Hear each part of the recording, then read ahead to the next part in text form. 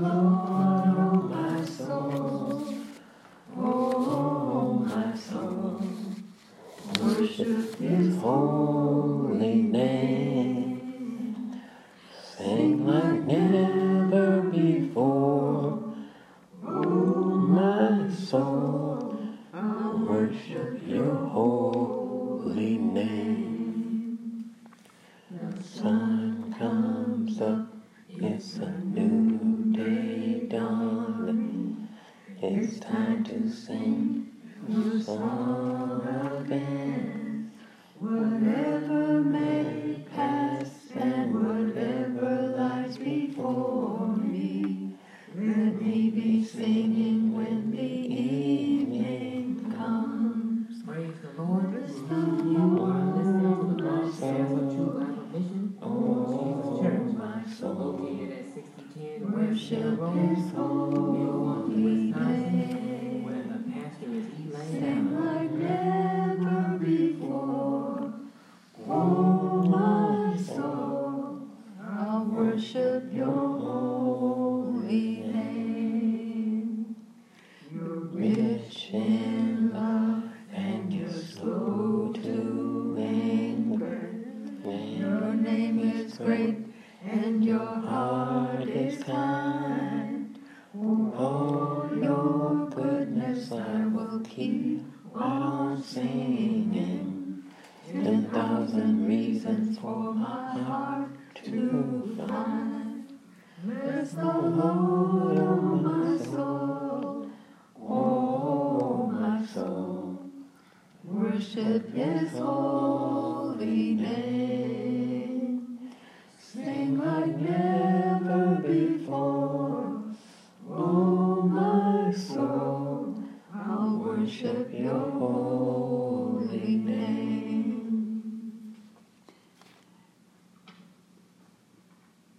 Praise the Lord, it's chat time. Praise the Lord, it's chat time. Yes, praise the Lord, it is chat time again.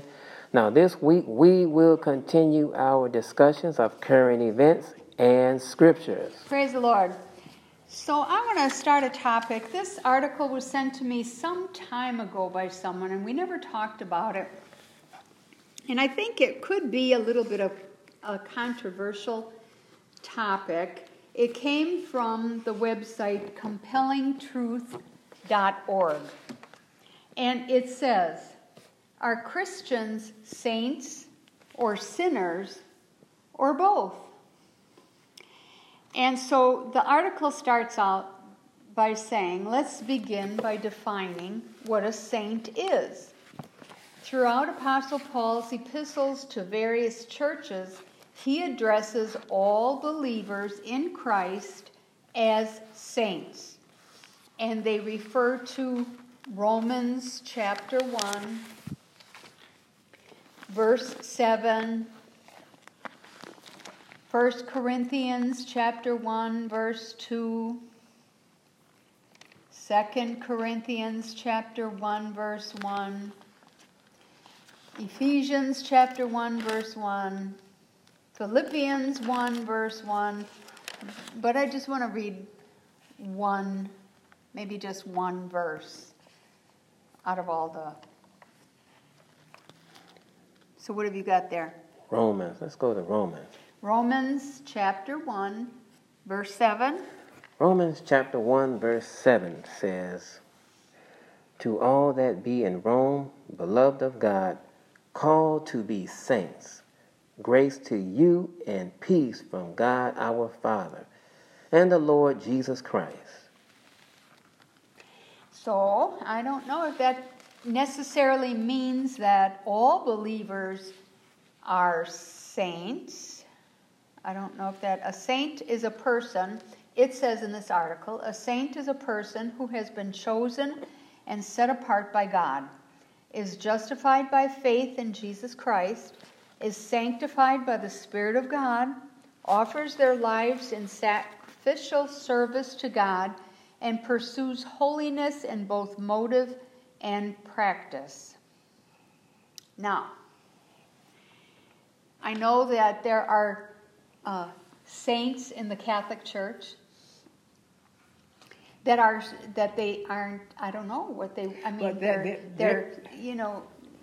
that's like a different concept, because I remember talking to someone who was Catholic, and she said, so you consider yourself a saint? And I said, yeah. And it's like, I know this person gave this definition, but once you receive the baptism of the Holy Spirit, you are a saint. He said there was none prophet greater than John the Baptist. He said, but he that is least in the kingdom of God is greater than John the Baptist. So once you receive the baptism of the Holy Ghost, you become a saint.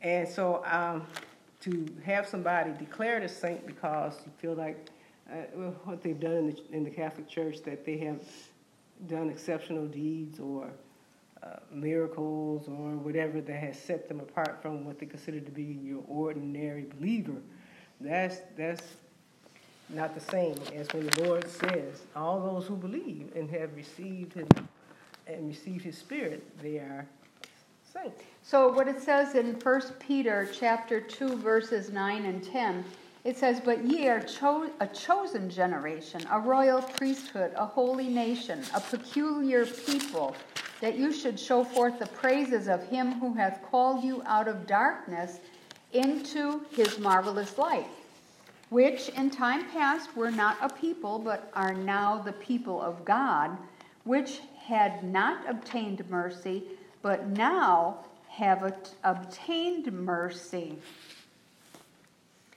And see, and they might have been confused because when Paul was talking about how he received salvation and how he was converted, he referred to himself as a sinner. What he was saying was that he was saved, but he referred to the state that he was in. He was a sinner. So I'm thinking that's how sometimes the controversy that people will say, I'm a sinner saved by grace.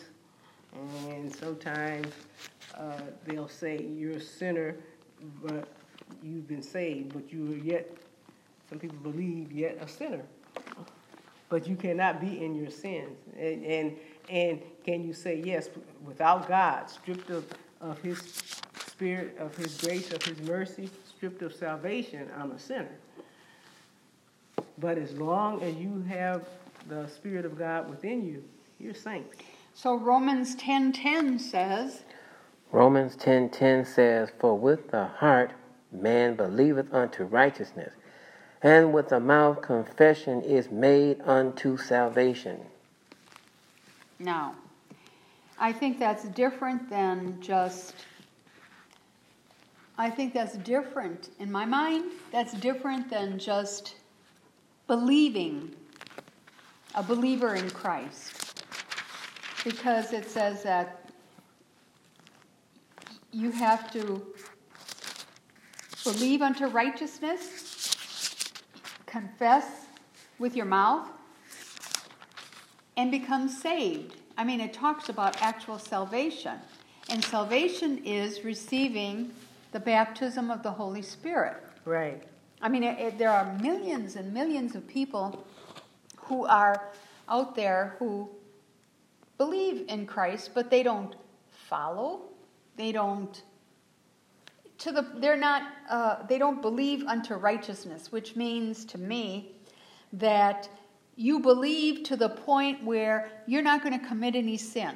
You're not going to cuss. You're not going to swear. You're not going to steal. You're not going to do anything that's contrary to the will of God, because the Holy Ghost is there to keep you. So I think that's different. And so this article goes on to say that each and every true believer in Christ is a saint. But I don't know, they don't define true believer.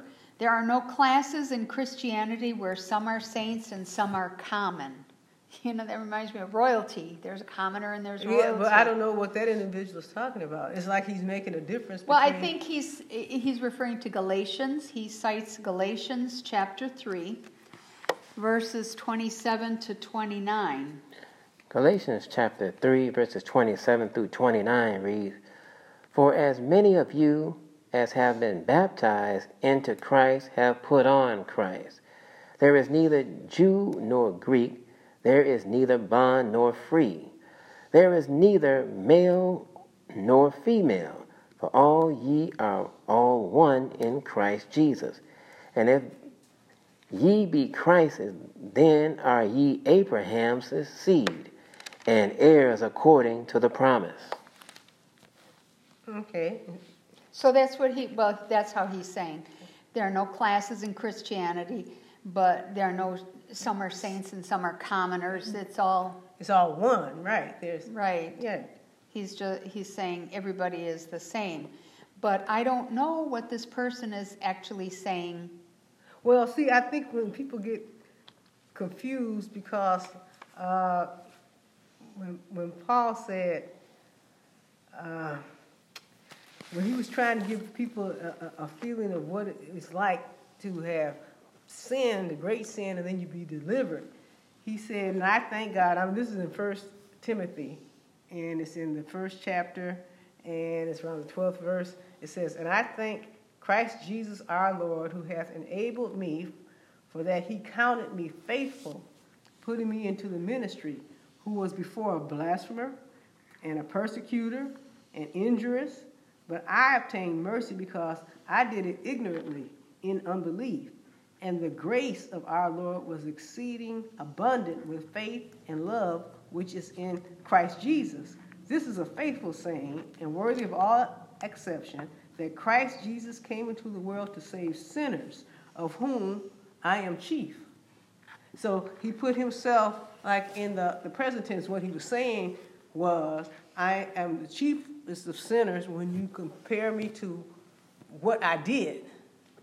And so some people say, well, is he a saint or is he a sinner? No, he's a saint, but he's trying to tell you that the state that he was in, he was the chief sinner. And it's historical, but it's still a fact. He is, when he compares himself to all the rest, he feels like he is the chiefest of sinners. If you have to compare what this... Meaning the worst of the worst. Right. That could possibly be bad. Right, and that God delivered him. But that it doesn't change the fact that he was in his sins. And so therefore that made him the chiefest of sinners. That's what he was saying. So some people try to say that you are still a sinner, yet you're saved. You can't erase the fact that we were all counted under sin, but once the Lord saves you, you're no longer a sinner. And so when Paul said he was chief, he didn't mean I'm a chief sinner in the sense I'm still sinning. He meant I was the chief sinner, that God delivered me, but compared to everybody else out there, I'm the biggest one of all. That's what he's saying. There are a lot of people that say that, that they do well. I'm doing well. I do good. I'm just as good as the next person. I'm just as good as any saint in church, But that's not how it's counted. Cornelius, his alms came up before the Lord. His prayer came up before the Lord. The Lord, this is one thing about the Lord. If you do good, God will acknowledge you for what good you have done. And Cornelius' acts came up before the Lord as a memorial. So he was really something when it came to charitable works out of love, not out of trying to be seen or hypocrisy. He really cared about the people. And his prayers, the Lord heard his prayers. His prayers came up. And he was of the Italian band. He wasn't even Jewish. And the Lord, this was saying, doesn't matter who you are, God will acknowledge your faith. He said, but he told him there's something that you ought to do, not might do, not maybe do. He said there's something that you ought to do, that you have to do. So he said you're going to have to send for Simon Peter.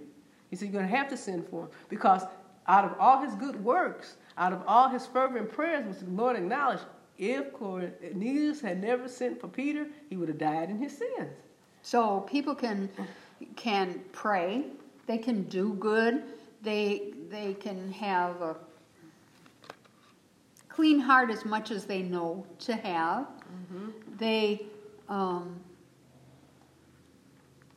even if you don't drink or do drugs or kill anybody or swear. It just makes you, like the Lord said, you're not the chiefest of sinners. That's all. That's all that it makes you. You're not the chiefest. You're not the worst. Yeah, and I was thinking too, what Titus 3:5 said, where it says, not by works of righteousness that we have done, But according to his mercy, God saved us, and by the washing of the regeneration and the renewing of the Holy Ghost. So you have to be renewed and you have to be washed through the Holy Ghost, because, as the word said, you can give your body to be burned. You can do all the great things and all the charitable things. That's community service, but that's not salvation. Right. You're going to have to do like Naaman. You're going to have to do what's required. And with the Lord, and he doesn't condemn a person for doing those good things. He does not. He will acknowledge that. But you still have to go to the Lord. You still have to believe on the Son of God. You still have to repent and acknowledge that he died and that Well, there for are our people that sins. do that. Not unto salvation. Because if they did it unto salvation, they would receive the Holy Spirit. So you have to repent and you have to acknowledge that the Lord is, and you have to willingly just submit yourself. Now, how do you know that you receive the Holy Spirit? When the Holy Spirit falls upon a person, you will have evidence. You will speak in tongues. How do you know you yet have the Holy Spirit? Your fruit. So there are people who have gotten saved, but you can tell they're not saved any longer, not because they're speaking in tongues. That doesn't make you saved after you have received the Holy Ghost. Because you could be speaking and your fruit could be rotten if you have stepped out of the will of God. So the Lord said, how do you yet know? By their fruit. Because every saint you meet, you weren't there when they first received the Holy Ghost. But like Peter and them said, can any forbid them water to be baptized, seeing that they spake in tongues just like we did? And we're amazed that the Holy Ghost has come even unto the Gentiles. So when a person has professed that they are a saint, you can tell by their fruit whether they're a saint or not. You can tell by their fruit whether or not they have received the Holy Ghost, if they've known God in that spiritual way. You can actually tell it. So much so that when they ran into the disciples who were baptizing according to John's baptism, they could tell there was something lacking. They could tell that they were fervent, they were sincere, but they said, have you received the Holy Ghost since you believed? Because the spirit that they had didn't identify with them as having received it. And what did they say when a person really wants the truth? I'm just as saved as you are? No. Lord hears my prayers just like he hears your prayers? No. They said, I didn't even know there was such a thing as the Holy Ghost. Like, what is the Holy Ghost? And then when they explained to them, they received the Holy Ghost. So when a person is truly looking for the truth, they're not going to argue with you, because when you can see that they're lacking something and you don't want them to be deprived of the greatest gift that they can have ever, if they truly want it, they're going to receive the Lord. They're not going to argue with you. So what I would suggest for people is that, if when you pray, you tell the Lord that if the Lord has more for me, if you have something more for me, if there's more for me, then bless me to see it, bless me to know what to do, bless me to receive it, bless me. And say, Lord, bless me with the Holy Spirit. Because I told someone that, and they said they had Jesus, and I said, well, if there's more, ask the Lord if there's more. He said, how can you get more than Jesus? And looking at this person, I said, boy, this person is like a hard nut to crack. So it's like, you tell them, just tell the Lord, bless me to receive the baptism of the Holy Spirit. Some people say, I believe I have the Holy Spirit. I said, well, then ask the Lord again. Say, and be humble enough to say, Lord, if I'm wrong, then show me. Well, I think even the Catholic Church recognizes, they don't talk about it, but they at one point recognize, because there is such a thing as a charismatic movement within the Catholic Church. And in that charismatic movement, they have their own services at different times, in the evening at different churches, and they talk about the baptism of the Holy Spirit, and they talk about praising the Lord, and they talk about, some even give little classes when you go there. And they talk about, and you can see people speaking in tongues, and people interpreting what someone has spoke when they spoke in tongues. And so the Catholic Church does recognize it. They haven't... They recognize it sort of informally, though.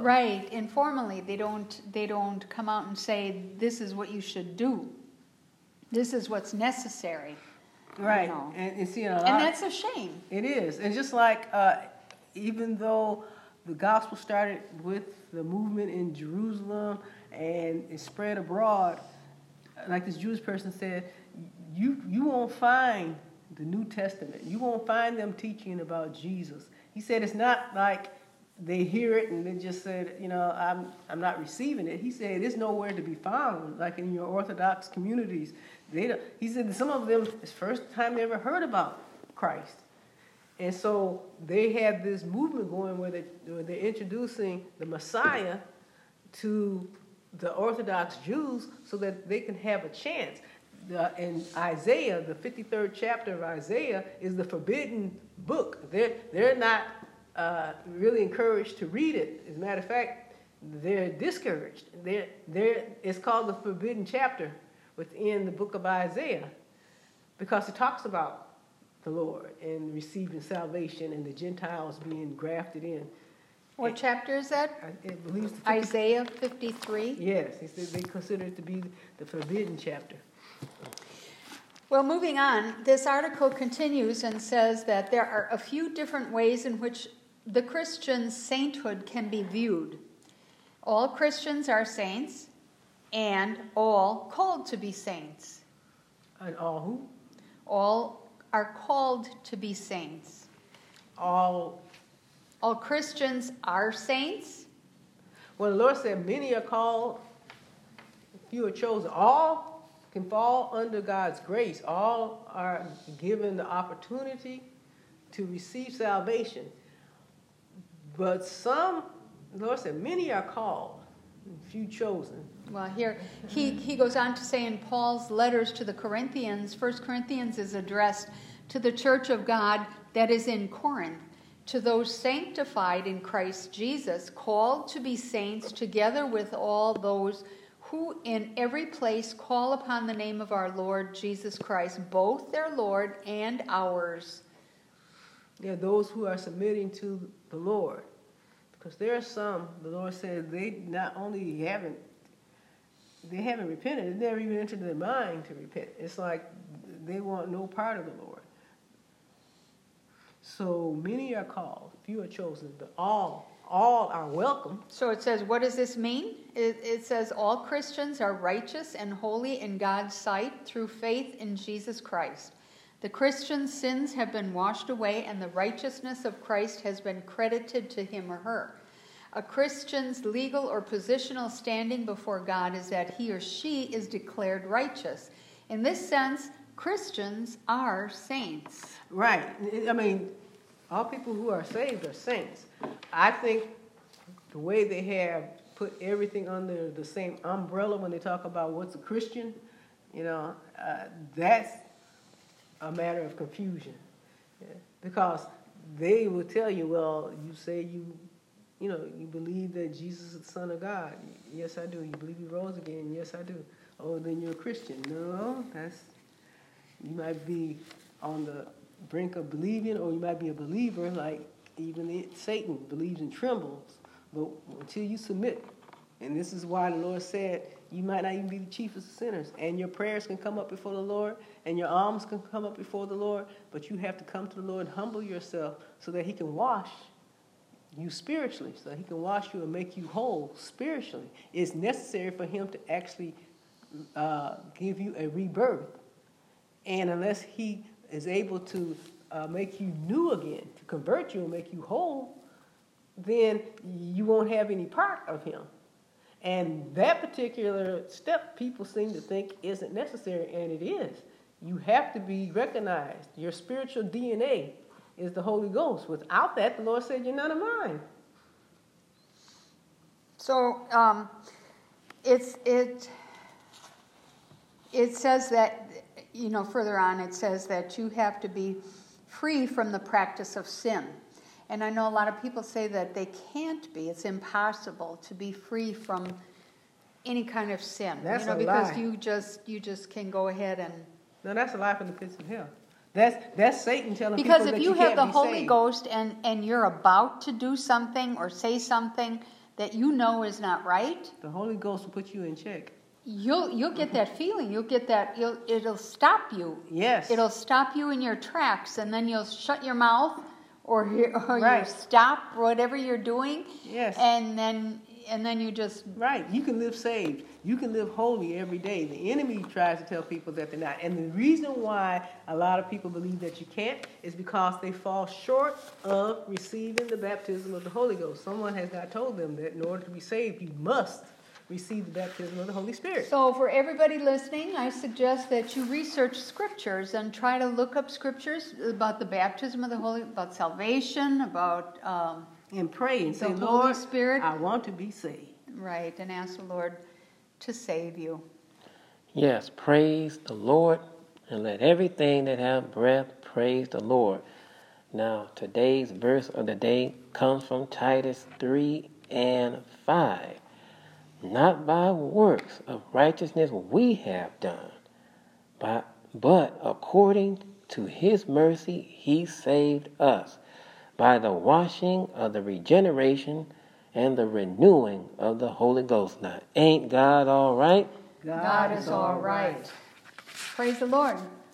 Last week's food for thought was, what is it that no man can tame? The answer is the tongue. And that answer can be found in James chapter 3, verse 8, which reads, "But the tongue can no man tame. It is an unruly evil, full of deadly poison." This week's food for thought is, what verse in the Bible is repeated again, word for word? Hint, the Bible. And that's food for thought.